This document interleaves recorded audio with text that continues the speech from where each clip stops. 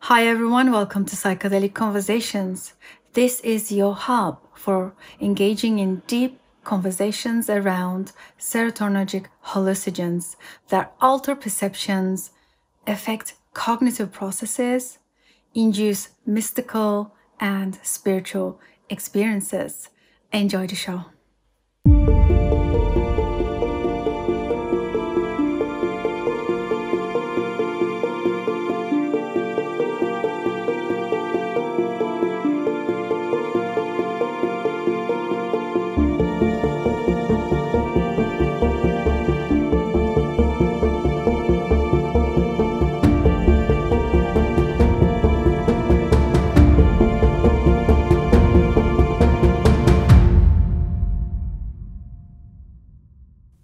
Hi, everyone. Welcome to another episode of the Psychedelic Conversations podcast. Great to see you guys. And I have a very special guest from the Peruvian Amazon, and his name is Jason Grechanik. Hope I pronounced it well, Jason. I'm sure you will tell us how to pronounce it in a moment. And I'm really excited to welcome you on this show today.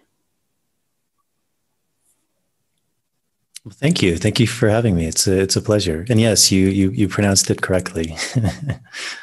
Awesome. Before we dive in, I do have some questions and some of the concepts that I would like to check in with you and talk about with you. But first of all, just to introduce you to my listeners, from what I know, from what I've been observing, and you have a very successful podcast, The Universe Within, which I became a huge fan of recently, which will add links and all the contacts to you for our listeners. It's become my go-to podcast now, and it's just incredible. The concepts and the educational and information, all of these things that you share is great with your guests. And I'm just so happy that I found you because I feel like we need to know more. I think we need to learn more, especially coming from the West, coming from the Western mindset. I think we really need to know more about the psychedelics and also plant medicines and entheogens, however we want to refer to them. But I think it's a great time now to dive into the education. But before we go into that, please tell us your story. How did you end up in the middle of the plant medicine space and also facilitation and everything that you do? Can you give us a bit more information? How, and also tell us right now where you are and your projects, all those things we want to know. Yeah, well, thank you for having me, Susan. It's always one of these questions. I'm never sure exactly where to start, but I would say, I think one thing that really influenced me is when I was younger, my father was very interested in cultures from around the world, and I think especially cultures that hadn't been touched so much from the outside world. So I grew up being very fascinated with that. I grew up in the US, and from a very young age, I was very fascinated with the Native American cultures. And then when I would say probably in my late teens, early 20s, I became really interested in, for lack of a better word, spirituality. And I really began kind of just immersing myself in all of these different teachings from yoga and Taoism and Native American philosophies, Vedic thought. And I felt like there was something in all of these teachings that I was looking for. And I couldn't quite put my finger on it, but I felt from a lot of these ancient or esoteric teachings that they were all pointing to something very similar. And I had a sense of it. And I began a lot of different practices like yoga and martial arts, Tai Chi, Qigong, a lot of different things. And then at some point, I ended up doing a really long trip, which is a whole nother story. But in that trip, I found myself in Asia for a long time. And again, learning about a lot of these practices. And I'd always been really interested in shamanism, and I spent some time in Mongolia, and I think certain experiences I had there really began to open me up. And then I was living in New York, and I had been there, I think, for 10 or 11 years, and I just had this deep felt sense that I needed to get out of there. I mean, I think some was like literal. I felt like I was dying in a way, but probably more metaphorical, although I'm sure to some degree it was physical as well. But I had heard of this plant medicine ayahuasca, which most people I'm sure are familiar with now. And I had a friend who was in the Santo Daime Church, which is a really big Brazilian organization that works with ayahuasca. But I never really felt so called to work with it. So I'd known about it for a long time. And then just kind of things serendipitously started happening, and it started coming to me more. And I just felt this at one point, a very deep calling to go and to work with it. And so I wanted to go to where the source was, the Amazon jungle. I went to a really large plant healing center there. And it was an amazing experience. It really opened me up to, I think, a lot of the things I'd been learning and studying about, but on a very experiential level. And I think for the first time, and this is a really common theme, I think, in a lot of these spiritual traditions, this idea of Maya or Vipassana, or even a Christian concept of apocalypse, which is often it's been very mistranslated as to the end of the world, but the actual meaning of it, very much like Maya, is to lift the veil and to see the world as it actually is, not how we want it to be or how we think it is through the lens of our own patterns and beliefs and upbringing. So it really opened me to a different way of seeing things and experiencing reality. And so it was something I wanted to explore deeper. And again, it was kind of serendipitous because at the time the place I went to was looking for someone to come down and to teach some different modalities, things like yoga, meditation. And again, I had this like deep knowing that I needed to get out of New York. And so kind of I put two and two together, and I was like, okay, well, this is the opportunity. So I came down to the jungle. I was working in this place for a long time, and I really started to go deep into that work through working with it myself a lot, working with ayahuasca, beginning to work with other people. I started doing a process of dieting plants, which is in the Amazon. It's one of the traditional ways that people really begin to learn from plants, is through an experiential ingesting of plants.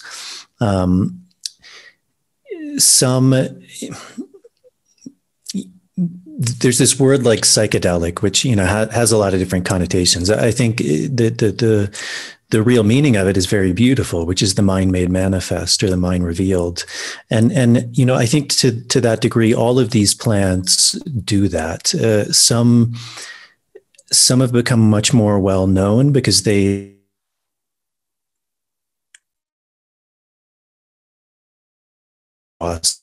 or San Pedro.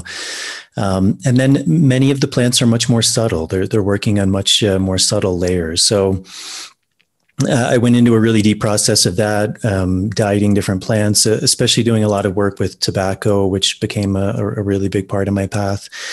And I just never really left the jungle. That was 10 years ago now, almost. And so for the past decade, pretty much, I've been living and working and continuing to learn. And it's just kind of been a natural evolution of beginning to work with these things myself, and then eventually starting to work with other people. And but yeah, I mean, I think it really, more than anything, it just came from a deep desire or curiosity to know myself, to know my place in the world, to try and understand, what is all of this? Why are we here? What are we doing? And I think a lot of these ancient or esoteric practices are really trying to get at the root of that, and which ultimately I think is a sense of peace, a sense of contentment, a sense of a belonging in the world, a sense of a connection, and a sense that there's there is a deep meaning to life, and beyond just what the sensory perceptions that we have kind of show us on a daily basis. That there's many layers underneath that, and it's a beautiful, fascinating, scary, terrifying, amazing journey when we go into that. Yeah. Yeah, that's beautiful. Thank you so much for sharing. So would you say that you are now facilitator, shaman? I don't know if these concepts are right to say, or how would you describe yourself? Are you a curandero? What are those concepts? Yeah. I usually kind of avoid those just because they tend to have a lot of, I think, excess meaning behind them. My main teacher, for example, he wouldn't call himself those, and he, of all the people I know, embodies all of those qualities more than anyone I know. But I think there's a real reason he avoids them. If anything, he would call himself a guide, and I think to some sense that's maybe where I find myself. My friend Claude, who I've interviewed, he uses a really beautiful term, which is bridge keeper. And I see myself in that role more, which is, how to take these ideas, these practices, because it really is a different way of looking and understanding the world, and it's not foreign to any of us. It's inherent. We're all human. We all. As my friend Amika, who I've also done a podcast with, explains it very beautifully in his line, it's this story that we all come in the primordial anaconda canoe. And so we all carry a piece of that, and we all carry a piece of these medicines. But, certainly in this day, especially with how small the world has become and how knowledge has become so condensed, there is a certain way of looking at the world that's become very predominant. And I think in many ways we've lost some of these other ways of naming things, of defining things, of stories, of myths, of legends, which have a tremendous impact. Even as kids, we read these tales, these children's stories, and they're very powerful. And there's a reason we tell those, or traditionally, at least, we told those to kids, is because it actually begins to shape how they look at the world. And if all we're taught is that, like what I see and touch is real, then that literally shapes our reality. But if we're given stories or tools or plants that can reshape that then becomes our world. So yeah, I mean, part of my work is facilitating plant medicine ceremonies, working with indigenous people who hold these traditions very strongly, kind of, again, being the bridge between that. Also, with my own evolution now, I've started, with the blessing of my teachers, giving these plants. So I've stepped into that role of, I guess, what could be called a curandero. But ultimately, I think they're all really, it's the same path. It's essentially trying to aid people in their own evolution. I love that. Beautiful. And how do you feel about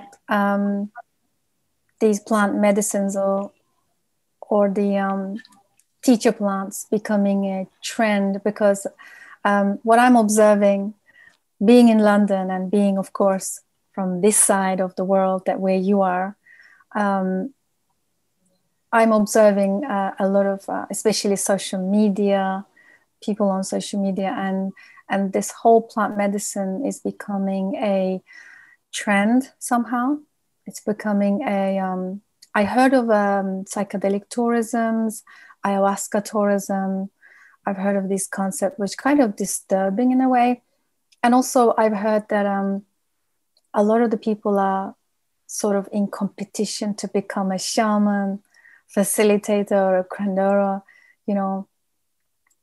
as we do things in the West, you know how it is with the civilized world. We're always in this competitive, this nature of competition. And it's almost like I hear a lot of stories which are quite disturbing again, somebody just kind of attending to a few ceremonies and then claiming to be a facilitator, and so on and so forth. In your work, how do you deal with this? And one thing I would like to say is that what I love about the bridge keeper, or one of my favorite concepts, is the wisdom keeper. I feel like we've lost this over time. If we go back to the ancient times, there's always elders that always, also called the wisdom keepers, that kind of pass it on to the generations, and they tell these stories that you mentioned earlier to the grandchildren, and then to their children, and so on and so forth. So I feel like a lot of the authentic facilitators and shamans, these are all different terms, but we understand what it means. They're all wisdom keepers in a way. And to become a wisdom keeper, there is a lot of work beforehand to get to that level of bridge keeper or wisdom keeper. And of course, what do you see if you are observing the same things that I am, in terms of this whole thing becoming a trend, and it's also empty, also becoming an empty shell? What are your thoughts on that? Yeah, I mean, I think everything you said is really true. It's, in an ultimate sense, there's a lady who I like a lot. Her name is Byron Katie, and she has a very simple teaching. But something she says is really beautiful. And she says, when you fight reality, you lose, but only 100% of the time. And I think that's really, really profound. What the direction the world is moving ultimately, in a larger sense, is always good. I mean, that's the only thing it can be. It may have, of course, drawbacks in the moment. That there's always going to be challenges. There's going to be fights. Like before we started recording, you're mentioning there's protests in London, and the policies that are happening, we could label potentially as bad. But a good is that there's a resistance. There's an awakening that comes from that. So we can never know how things happen in a larger picture, why they're happening. That's that's kind of reserved for God in a way, something that's beyond the mind. And we can try and figure those things out, and we can come up with really good theories and beliefs, but ultimately it's in the realm of the unknown. And that's where trust and faith come in. And those words, especially faith, have become really kind of taboo words in our culture, because it means you can't understand it, and that's deemed very not good. If you can't understand it, it means it's not real. It means it doesn't exist. And yet, in an ultimate sense, the mind is limited to what it can know. It's limited to itself. And in Zen, they say it really beautifully, which is the knife. It can cut everything. It can cut all things. Anything can be cut with a knife. And yet a knife can never cut itself. And in that way, it's like the mind. Like the mind can know potentially anything that's made manifest, but it can never know itself. It can never know what's beyond the mind. So, I think in an ultimate sense, it's trusting these things. And I think it's beautiful that these plants are becoming more well-known. In an ultimate sense, that's good. I think there's a symbiotic relationship, that the reason they're spreading is because there's a deep need for them. There's a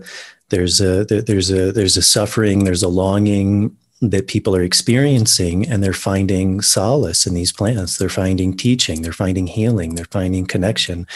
And that's a beautiful thing. And like with anything, there's this pendulum effect, and it's going to go to an extreme, and there's going to be damage, and there's going to be side effects. But then how do we bring that pendulum back into a balance and find that more holistic way of working with them?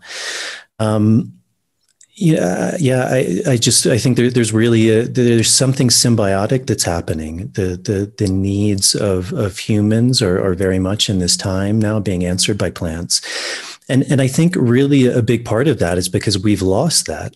These plants they've never gone away. It's just we've lost the connection with them. We've gone in another direction, and now, in a sense, we're beginning to remember. We're beginning to come home. We're beginning to rediscover our own inherent traditions. None of these things are foreign to us. They're at the root of all the cultures we come from.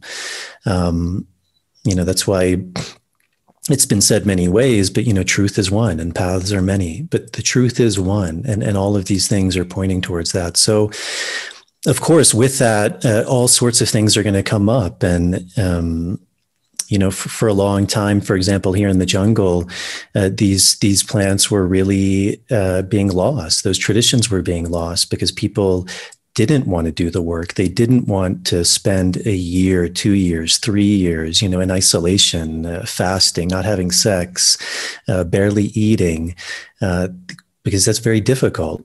And if there's no kind of light at the end of the tunnel, nobody wants your help. Well, why are you going to do that? And so it took, rare individuals who really wanted to dedicate themselves to that path. Obviously, as this work spreads and becomes more monetized and more acceptable, that's a beautiful thing. But of course, there's the other side of that, of as you said, people who may want to profit more from the rewards than from the process itself. But there's nothing you can really do about that. That's just, again, something that's naturally going to happen. And then that's something we have to, as individuals, as collectives, as societies, come to ways in which we deal with that. I'm sure that's why when we look at like Western medicine, it's a very long process to become a doctor. You have to go through all these trials and tribulations and study and practice. And then at the end, you get a diploma, which is, in a way, it's a good thing. It's like when you go to a doctor's office and you see that diploma, like, he's at least gone through some sort of training. With this work, that's not there. And whether that's a good thing to have or not, I don't know. I mean, that's debatable, but, a lot of this work has been lost. It's been persecuted. It's been lost out of a lack of interest, and now it's coming back. So, that's going to be, again, up to people, societies to decipher, how to best do that, who actually is qualified of doing that. What does that mean to do that? And, certainly it's a really common thing now. People come down and they go to an ayahuasca ceremony and they think they're enlightened and they want to share this medicine. And often that's coming from a really good place. They've been genuinely changed and they want to share. But again, I think a really good analogy is like a Western doctor. You can have a beautiful experience, and that can hopefully lead you on a path of maybe going down that, but it's not something you can just do right away. Ultimately, it is something that's very skilled. And, even when you ask me about titles, even though I've been doing this work for 10 years, there's still many, many things I don't know. I feel like a baby, an infant in knowledge, and it's a continuous path. And so, kind of a long answer, but basically to summarize, I think ultimately it's good that these plants are spreading, that this knowledge is spreading, because it's something we need. It's something that's always coexisted as part of being a human being. It's actually, it's what it means to be a human being. And so it's beautiful that we're rediscovering that. And then with that, there's going to be all sorts of issues that then we have to deal with as well. That's beautiful. Thanks for sharing that. Your answer reminded me of the webinar that I watched from Rick Doblin, MAPS Canada, the founder of MAPS Canada, as you know. And I think the question was to him, because of the research and now science is stepping in and they're having these incredible studies and research results. Biotech companies are moving in fast. Like you said earlier, there's going to be a lot of people trying to exploit or even turn it into profit. And the question was, what do we do with all these biotech companies moving in so fast and using them as an investment how it is for money and to grow and to turn them into profit. And his answer was, well, let them, because it's going to be much easier to get these medicines legalized or decriminalized if they move in fast. That was it really surprised me, because what I'm observing in so many psychedelic forums and communities, a lot of people are almost in a protest mode. They want to protest these biotech companies. And then Rick Doblin comes in and says, no, let them, because they are more powerful. They have a say, they have authority, and they can only help us get the message out. So I thought your answer to my question about, people claiming to be shamans after a few ceremonies, it's very similar. So what I find is that people who genuinely, authentically practice plant medicines or any psychedelic medicines for healing purposes to make impact, or actually genuinely help people, they have this very objective outlook, and they don't hold sides either. It's fine, because also there's this trust. I always tie it to the trust. I think a lot of people who have done a lot of work with these medicines, they have this profound connection and trust to the unfolding, that there is not much of a panic or worry, that everything will be fine. It's almost like one of my online mentors, Caroline Myss, she's a theologian, and she says, all is well, either way. So I think that's an immense faith, and having that trust is incredible to see. So I think when he answered everybody this, that's fine, there was a sign and a relief even inside of me, because this also something that I've been pondering on, and I'm thinking maybe they are helping the movement, maybe they are pushing the decriminalization. Hopefully they will help us get to those people who actually need these medicines. And just wanted to say that. So it's very kind of this is my observation from people that come from a genuine plant space. They really think it's okay. We don't need to react. We don't need to protest. And we don't need to take sides. Yeah. Yeah, and there's a balance to everything, and it's ultimately, if a biotech company comes in and produces results, great. My sense is that's probably not going to happen to the degree that we think. Because that's not how these plants have been worked with. It's not one alkaloid where if you take that alkaloid, all of your problems go away. If it was that easy, that's what the traditions would be pointing towards. They would just give you an alkaloid and that's it. But none of the ones that I know of work that way. There's a worldview around the work. There's stories. There's practices. There's training. There's deep knowledge, a deep process that one has to enter in. And if it was just that easy, if you just take an alkaloid and all your problems go away, well, then all of our problems would be gone. But that's not the case. And a lot of that comes from, I often don't like to use this word, but kind of this more Western way of looking at things that, X equals Y and Y equals Z. And if I do this, then I get that. And many things do work that way, but many things don't work that way. They're not that simple. And if it is that simple, then great, then there's no problem. But, all of these traditions have a tremendous amount of wisdom to share. And if we kind of have this arrogance that we know better, that, we can look under a microscope and just find the one thing that encapsulates all of this knowledge and all of this meaning, well, great. But obviously that hasn't worked.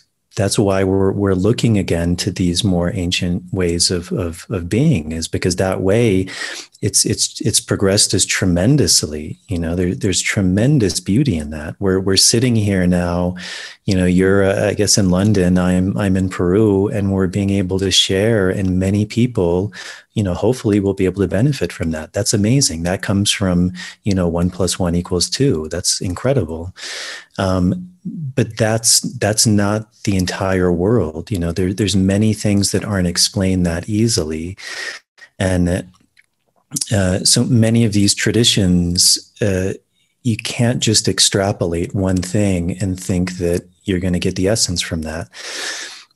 I think a lot of that also comes from the way the world is moving, which is very much this like instant gratification. Like, oh, I'm going to take ayahuasca one weekend and I'm going to be fine. Probably not. It could be. And if that happens, wonderful. But these things take work and they take real dedication, and it takes, it takes a genuine desire also. And it's like anything. If two people, take sports as an example. If I've done, if I've done sports my whole life and I'm eating really well and training and my dedication is super focused and I get up early and I do all these things and I go to this new sport, and then someone else who's been sitting on the couch all day eating potato chips, drinking beer, watching TV, then they go to that same sport. Are we going to be in the same place? No. And that would be foolish to think that, so it's the same thing with this work. It's not that just, anyone can take it and experience the same results. No, there's all sorts of other things that go into that. And that's where the dedication comes in, the real, the faith, the desire to really want to heal, the desire to really want to understand the root of our problems. And that's something a lot of these plants for me and from my work with other people really points towards is, we live in this society where it's so easy to like point the finger, like, it's this person's fault. It's the corporation's fault. It's capitalism's fault. It's the skin color's fault. It's the gender's fault. It's my parents' fault. It's my ex-girlfriend's fault. It's my ex-boyfriend's fault. It's everyone, but we forget about us. Like, where do we fit into that? And for me, these plants are really a journey into self-knowledge, into self-inquiry. And while all of these other things are important, they have a place in our life, we can't omit the root of all of that, which is us. And so these things really take us on a very deep journey into that. And, in an ultimate sense, as you were saying, I guess to tie this back, yes, all is well in an ultimate sense. But it's, that's not just a saying that we can kind of use as a mantra and our life is going to change. It only works when we really go in and begin to see, what is not well within me? What is in a state of dis-ease within my body, within my mind, within my emotions, within my connection to spirit? And as I begin to see that and I begin to bring harmony to that, then I can begin to say, okay, yes, like, in a deeper sense, like things are well, things are how they should be. But that's not to say we just, sit in a cave and, have a mudra and chant all is well. No, it takes action. It takes doing. So yeah, I guess long answer, but, I think there's a lot of validity in what Rick is saying. I think the only downside of that too is it's super important, again, that we do respect where these things came from, because they exist within that context and they can't just be taken out without also understanding the context with which they're in. And that's not to say we shouldn't try, because if it works, again, great. But my sense is it's not going to work in that way. We have to take, the other things that accompany those. And that's where this, I think a lot of protests that you were talking about from people is valid in the sense that, we have to understand these things in a deeper sense, where they came from, the cultures that brought them to us. And then also, we can't get stuck in the stagnancy of these things are static, because none of these cultures are static as well. They're also constantly evolving and changing and growing. And so it's always that dance between the two polarities, the dance for change and knowledge and trying to find the essence, while at the same time trying to understand and honor the traditions in which they came from. Yeah, that's beautiful. Always. Currently, I am sort of paying more attention to, or at least cultivating this idea that there is this psychedelic discipline, meaning I do like the term psychedelic, and I don't know how other people are using this term, but for me, it's exactly what you said in the beginning of our conversation. It's about the mind manifesting. And for that reason, I like the term psychedelics. And currently, I've been paying a lot of attention on the psychedelic discipline. And I want to tie this in with what you said. Yes, all is well, but there is work to be done. And, you know, it's not about taking one psilocybin high dose or ayahuasca ceremony, but also putting the work in. And I think in the West, a lot of our struggles is not being able to relate to what that work is. And you and I, we both know this because of what it entails to do work, because, you know, I also have a background with the medicines, but I also have a holistic background, psychotherapy background, where I know that the moment there is a fear or there is a moment of a discomfort, we shut down. We don't want to go there. And then we can find millions of excuses and why not, millions of justifications why we shouldn't. I think, yeah, one of the, coming back to the concept of not really understanding the work. What is that? What does it look like to do the work? It's very interesting that there's so many people, I still get a lot of questions of, what do you mean? Like, how do I start? What does that look like?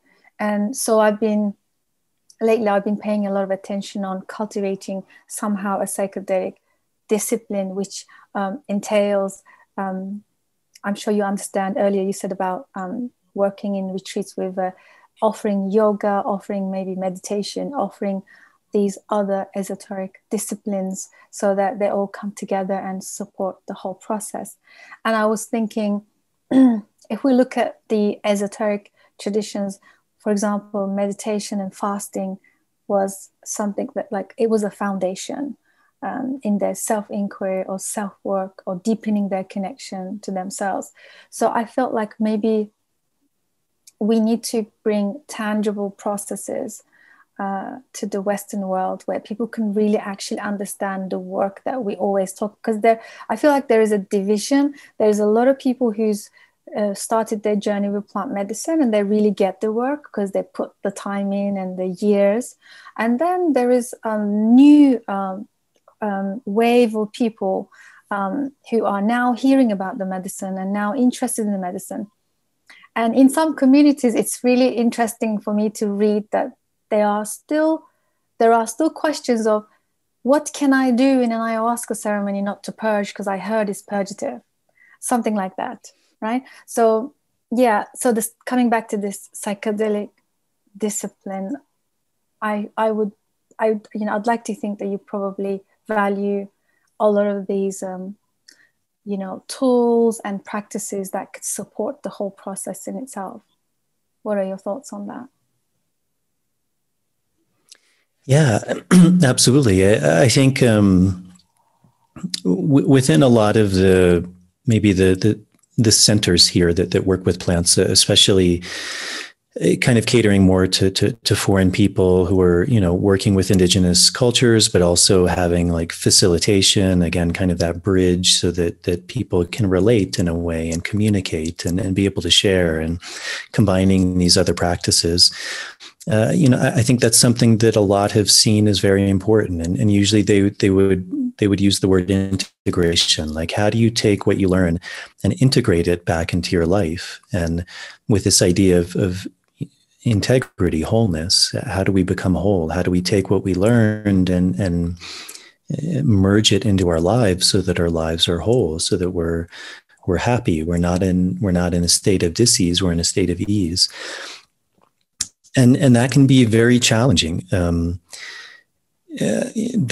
think it's the Gospel of Thomas. He says really beautifully something along the lines of, when in order to find, you have to seek. But when you seek, you're going to be terrified. but when we transcend that, then we can stand in awe. And I think that's just an inevitable part of the process. It's kind of like opening Pandora's box. We find ways to seemingly make us happy, whether it's through buying things, relations, sex, adventure, extreme sports, whatever it is, Netflix, ice cream. But most people, I think, have some sense that, something isn't quite right. Like, I'm not really happy on a deep level. There are things that make me happy. I enjoy being around family and friends and their activities, but there's something maybe that's missing. And, we can continue to kind of put Band-Aids over and to find ways to dance around that question. But ultimately, I think it's something we all have to come to terms with. For some of us, that may be on our deathbeds. If we've ever been around someone who's dying, sometimes that's a very difficult process. You can see kind of the pain or the coming to terms with things, the deep sense of self-inquiry. And then some people maybe have done that work, and on their deathbed, they go really peacefully. But we have to do it at some point, whether we want to or not. And so I think when we begin to open that Pandora's box, it can be very difficult. And so that can be a really common thing is people come and they work with ayahuasca, and then it kind of shakes their world up. And then, like, what do I do with that? And that's where you were saying is having a practice can be really beneficial, and it's going to be very individual because we're all different. We all need different things. But having something that we can kind of incorporate what we've learned into our daily lives. It could be yoga, it could be meditation, it could be gardening, it could be a sport, it could be some sort of volunteering work. It could be working with these plants on a regular basis. I mean, there's so many things, but a way to begin to connect with these things that we learn, because ultimately these plants are teachers. I would say the healing is more of a byproduct because we all need healing to some degree. But ultimately what they're trying to do is to teach us to be whole, to be happy, to feel loved, to be able to love. And so how do we take those teachings, those principles that we learn, and how do we cultivate those? And again, that's going to be very different for different people. That's why the world is so beautiful, because it's so diverse. Every person is unique. There's so many different paths. There's so many different things we can do. But finding a way to begin to integrate that. And that's not always going to be easy. There's going to be ups and downs and lefts and rights. And there's going to be times where we feel amazing. There's going to be times where we think, I have no fucking idea what I'm doing. That's all normal. That's natural. And it's just, continuing to put one foot in front of the other, continuing to follow the principles of these things and to move forward. I mean, that's life. Life is the greatest teacher. Life is the greatest integrator. But finding things that are conducive to our wellness, to our wholeness. Yeah, again, another beautiful insights. So one of my favorite things that I like pondering on is currently with the social media, advancement and living this digital age. I'm again observing a lot of people just seeking that optimal, result, optimal. It's all about optimizing, hacking, biohacking, optimizing everything, automating, because we don't want to ever feel a sad day. We don't want to. I'm glad you mentioned, like, sometimes even the most, experienced journeyer, plant medicine worker, can be lost, and it's fine. It's almost like we just reject this idea of, if you've been on a plant medicine journey for 10 years, then you should be all figured everything out. So you should be always happy. I know this is silly, but there is this unconscious belief that drives many of us into continually seeking this image, this perfect image, far out, almost unreachable. But we're thriving we're driven every day, this crazy motivation to get there, but it's probably not even there. and that we will reject everything that comes with this whole process of getting there. And that, you know, I mean, a lot of us are obsessed with, you know, this whole influencer concept. Like if you're online and if you're sharing wisdom, if you're sharing any teaching, it's almost like, you know, you cannot make any mistakes anymore. And people are just watching. And there is this really intense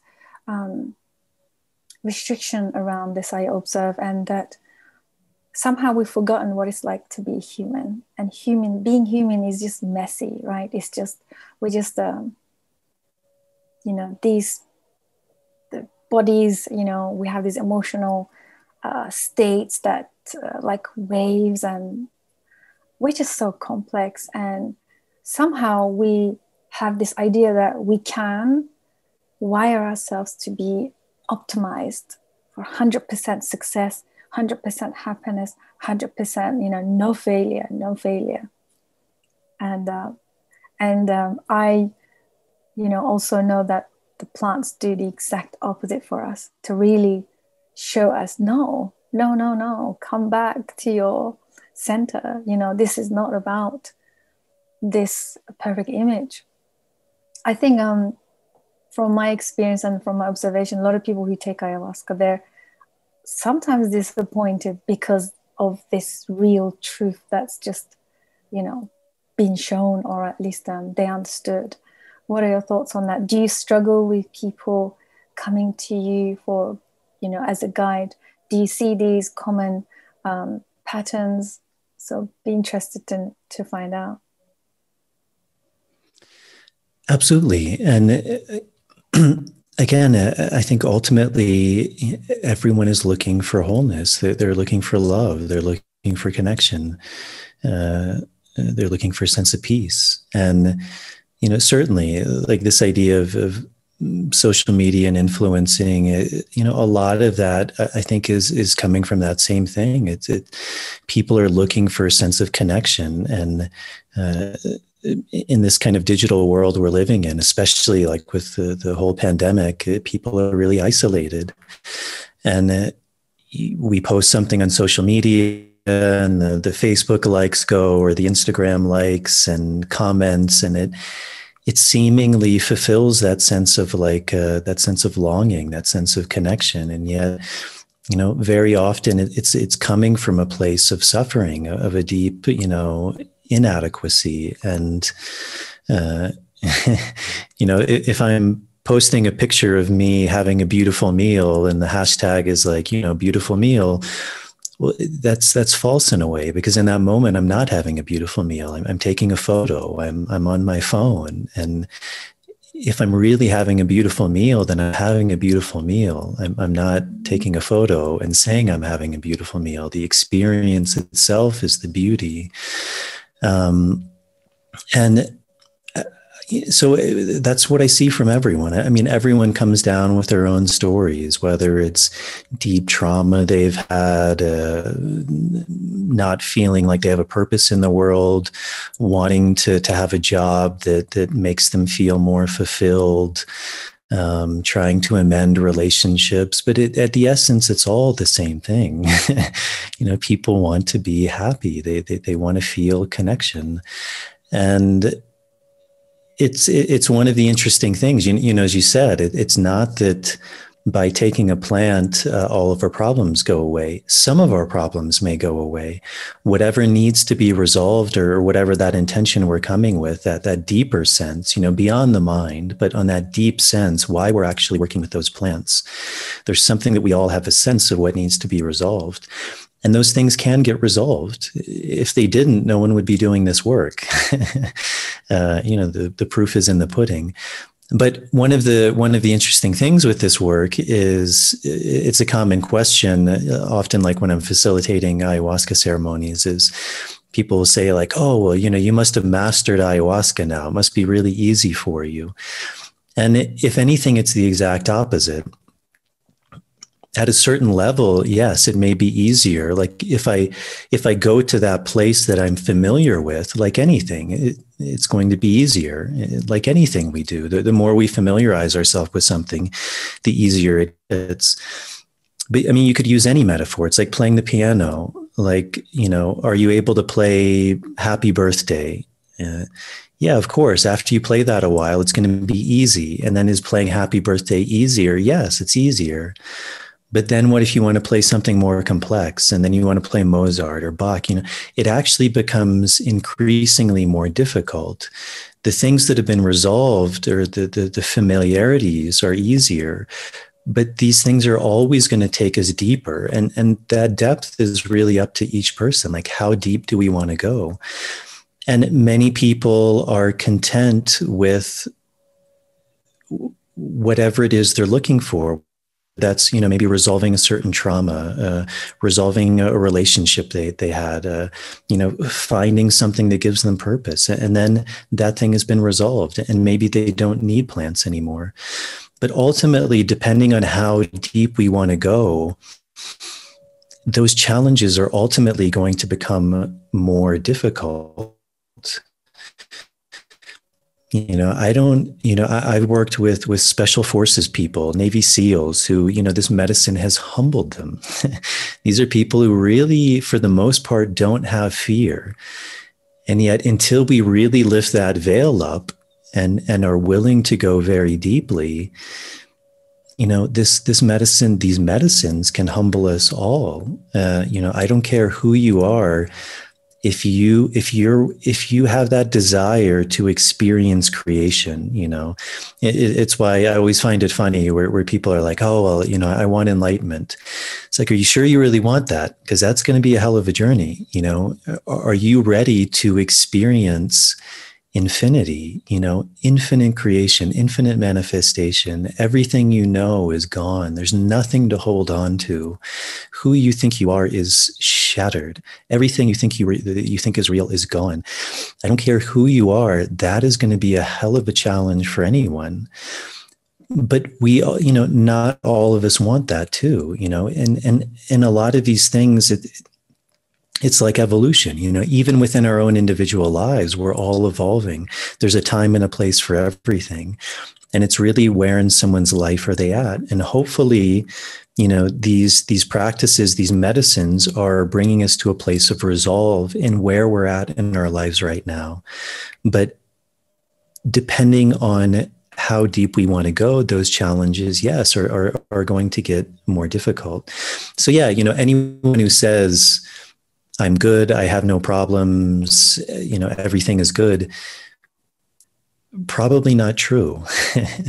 Because that's also getting away from the actual, I think, teaching of any of these traditions, not just plant traditions, but this idea of me being separate. And when we say something like, I'm good, I'm permanently good, it's antithetical to these teachings, because it's enforcing that separation, that I'm somehow separate. And that, in the future, I'm going to be good. Whereas we have no idea what the future is going to bring. All we can truly speak about is right now. Like, how am I in this moment? And that could be good. It could be not good. But that's all we can know. And that's the only place we can work with. So yeah, hopefully that kind of answered your question. Yeah, you did. Thank you. And I know we're coming to the end of our conversation. I've got a couple of things that I would like you to speak to. And so one of them is, I heard from one of your previous conversations, you talked about you resisted the ayahuasca experience for a while. You didn't just jump on the opportunity because there is this belief that everything is inside of me. Why should I need to take anything from outside? And this has been now something that I'm observing. It's coming up a lot, actually, in the communities, especially spiritual communities, where they say everything is inside of you. You don't need anything from outside. What are your thoughts? I would like to hear your insights. Yes, in an ultimate sense, that's true. But that would also be true in an ultimate sense, meaning you were in a bubble and you had absolutely no access to any stimuli, to your own thoughts, to your own movements. And that's just not reality. Everything we do to some degree is taking what's coming from the outside and transmuting that internally. So, people say, oh, well, I'm sitting in meditation. I'm not taking anything from the outside. Well, we are taking something from the outside. We're even, where do our thoughts come from? Does that come from the inside? Does it come from the outside? What is our consciousness? Is that something from within? Is it something from without? All of these concepts in a way begin to break down. And I think the fascinating thing about, if we're talking about plants, for example, is they contain things that we already have inside of us. They're already endogenous to us. And I think that's why people are drawn to things like meditation or yoga, is because it activates those very same things. So it's just simply, it's a different path of creating the same thing. But no, we have to do something. We're human beings, and yet the beingness is only made manifest through action. So no one can just sit there and be in a complete void. Everything we do has some sort of impact. And these esoteric traditions, if we want to call it that, all of these things were tools. Of course, we don't need plant medicine. We don't need yoga. We don't need meditation.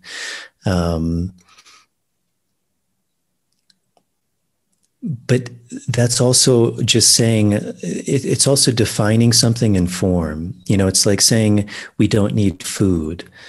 Well, we do need food. We need water. We need air. We need human connection. These are things that it's what it means to be a human being. And I think so many of these cultures saw that these plants, for example, are tremendously powerful tools that can aid us in the process of what it means to be a human being. And so, I think a lot of that, while it comes from a good place, it's actually a resistance to going deeper into what it means to be a human being. This may trigger some people, but interestingly, some of the more difficult people I've worked with have been kind of long-term meditative practice people. Because there's actually often what I see is there's tremendous resistance to fully go into life. There's this almost like a block of, well, everything I need is within me. But that cuts out so much of the world. And actually, part of that process is allowing things to come in. And if we can't do that, then we end up stuck. We end up suffering. So in an ultimate sense, do we need anything? That's for someone else to answer. But it seems like, of course, we do need things. There are things that are fundamental to being a human being. And I think a lot of these practices, like plants, were tremendously powerful tools that helped people to be better human beings.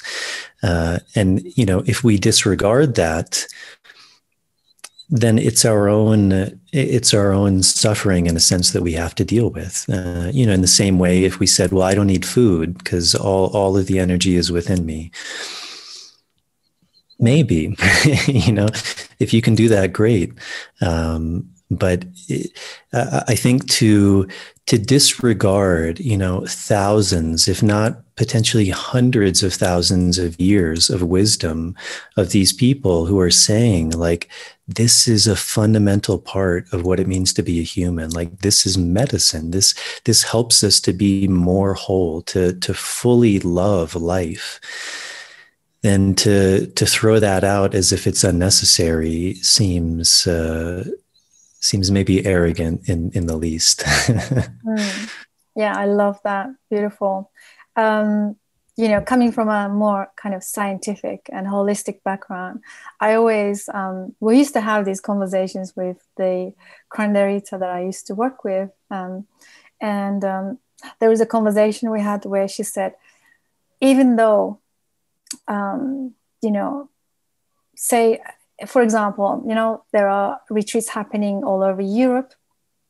And that's something I'm going to ask you also just after this quickly. And if I can squeeze that question in, whether it's better to experience these medicines in their land, you know, like in the jungle, or how is the effects, you know, because a lot of European retreats are available now.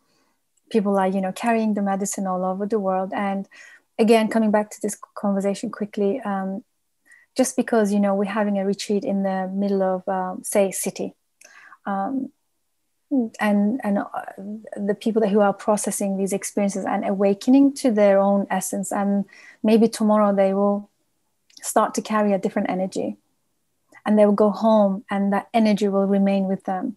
And like I said, coming from a holistic background, I do acknowledge that we are nervous systems talking to each other. So my nervous system communicates with yours.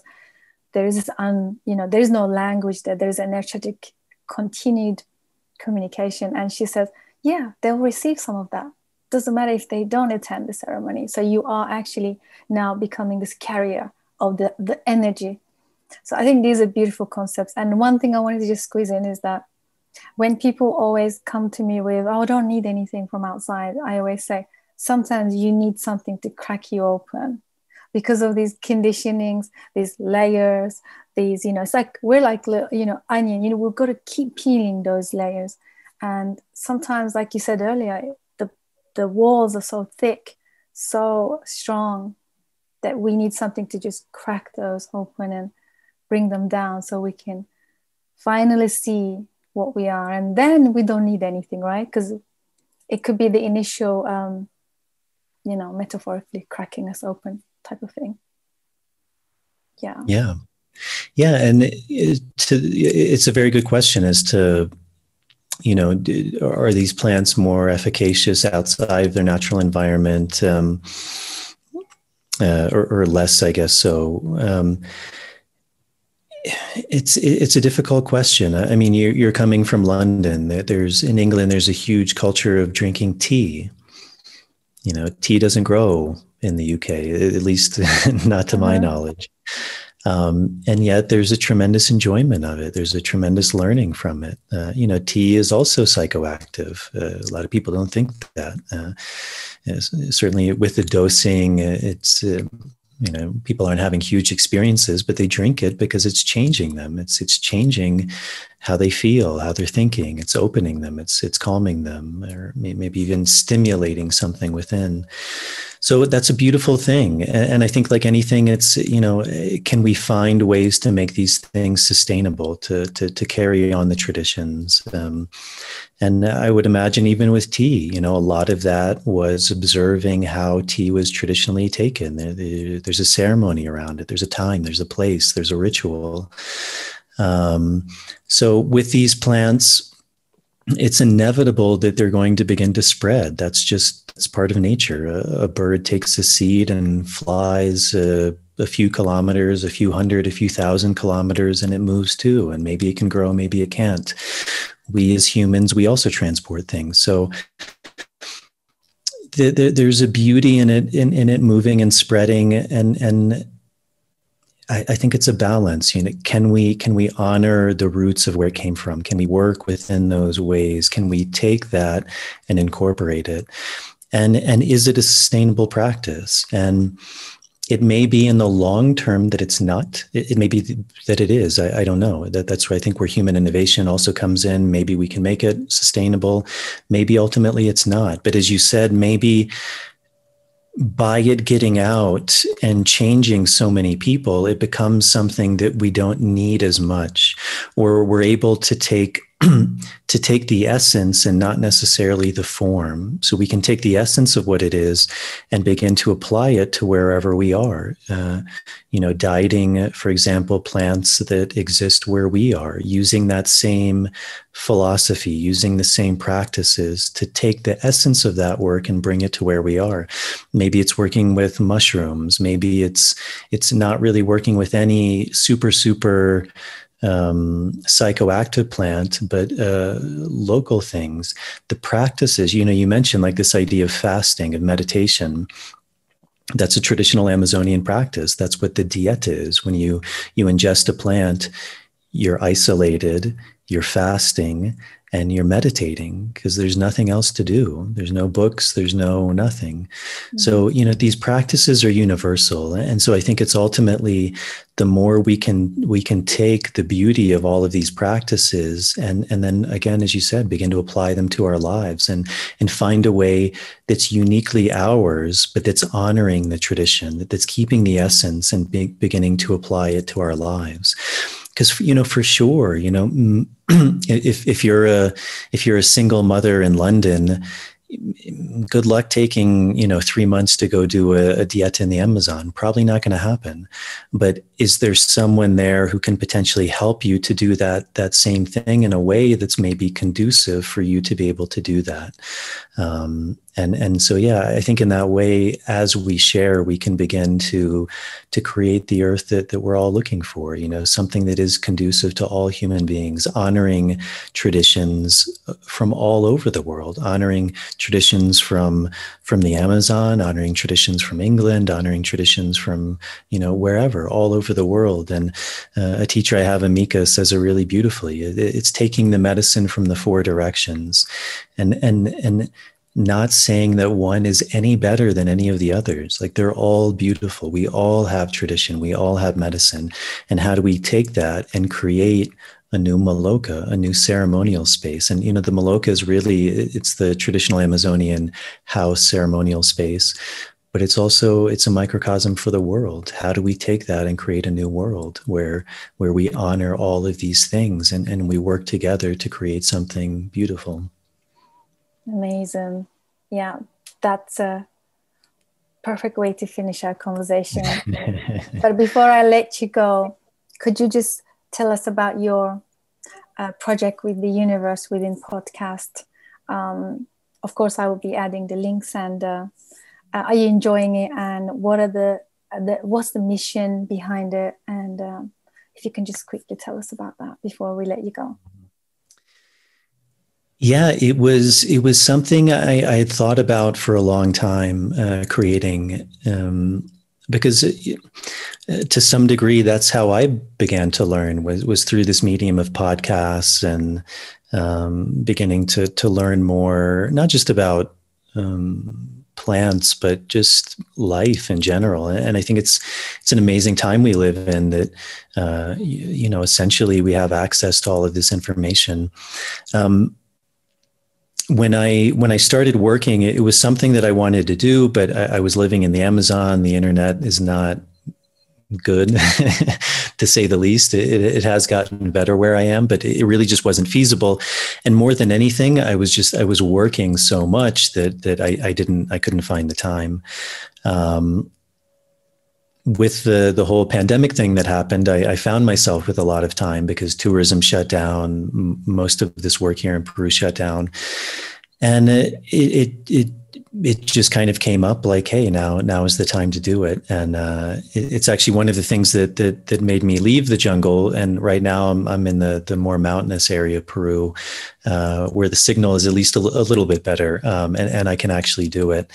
But the idea was really to give voice to the people who are really kind of on the ground doing this work, because I saw, like, as you said, obviously this work is spreading very rapidly, and that has its good and it also has its bad. And I think part of the downside of that was there was a lot of voices of people who really weren't so engrossed in this work. They had maybe had an experience or different people speaking of it, but in a way that I felt wasn't necessarily so grounded or speaking from my experience of like what the essence of this work actually was. Of course, like we can talk to elves and see aliens and, all of that is great. But for me and the people I work with, that's not the essence of what this work is pointing towards. So the idea was really to give these people voice, the curanderos, the healers, the guides, the facilitators, the teachers, the people who are really doing this work, so that they have a voice, so that as this work does get out, there's hopefully some wisdom that can be shared that allows this work to go out in a more holistic way, and to really help people in their journey, because when I started, there was very little information out there, and that can be a bit difficult, because it's like, it's like, what am I doing? Now there's much more information, but again, that can be a little challenging too, because it's like, how do I decipher what's real and what's not? So yeah, it's really just to hopefully help people, and to help them to learn, and to hear from the people who are really either have roots in these traditions, or who have really kind of dedicated their lives to it. Beautiful, beautiful. Thank you for such an amazing work. And I love that you have chosen to give voice to those people who are on the grounds working, and really coming from their perspective, because you said it's true, on social media or YouTube, we see a lot of people sharing their own experiences, maybe just a one-off experience, but we never get to see these real people who are daily in the middle of these processes, and holding the spaces, and also doing the work themselves. It's such a great project. Thank you so much. And thank you, because I think you're doing the same thing, and giving voice to those people, and bringing this work out in a really beautiful and holistic way. So I think we can all use more of that, and so thank you for your work too. It's very important. Jason, gratitude, and collaborations are beautiful, and slowly we are creating the world that we're seeking and we're hoping. Thank you again, and I'm sure we'll have you back for a second part somehow in the future, and really looking forward, and thank you so much. All the best. That'd be great. I'd be happy to come back. Thank you, Susan. Amazing. Thank you everybody for tuning in. Please do get in touch with Jason and myself for any questions. Do comment, and see you guys on the next one. Bye for now. Much love.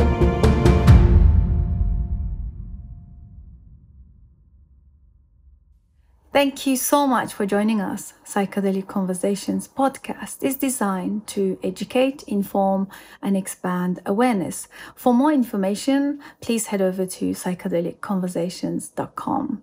You can also share with your friends or leave a review so that we can reach more people.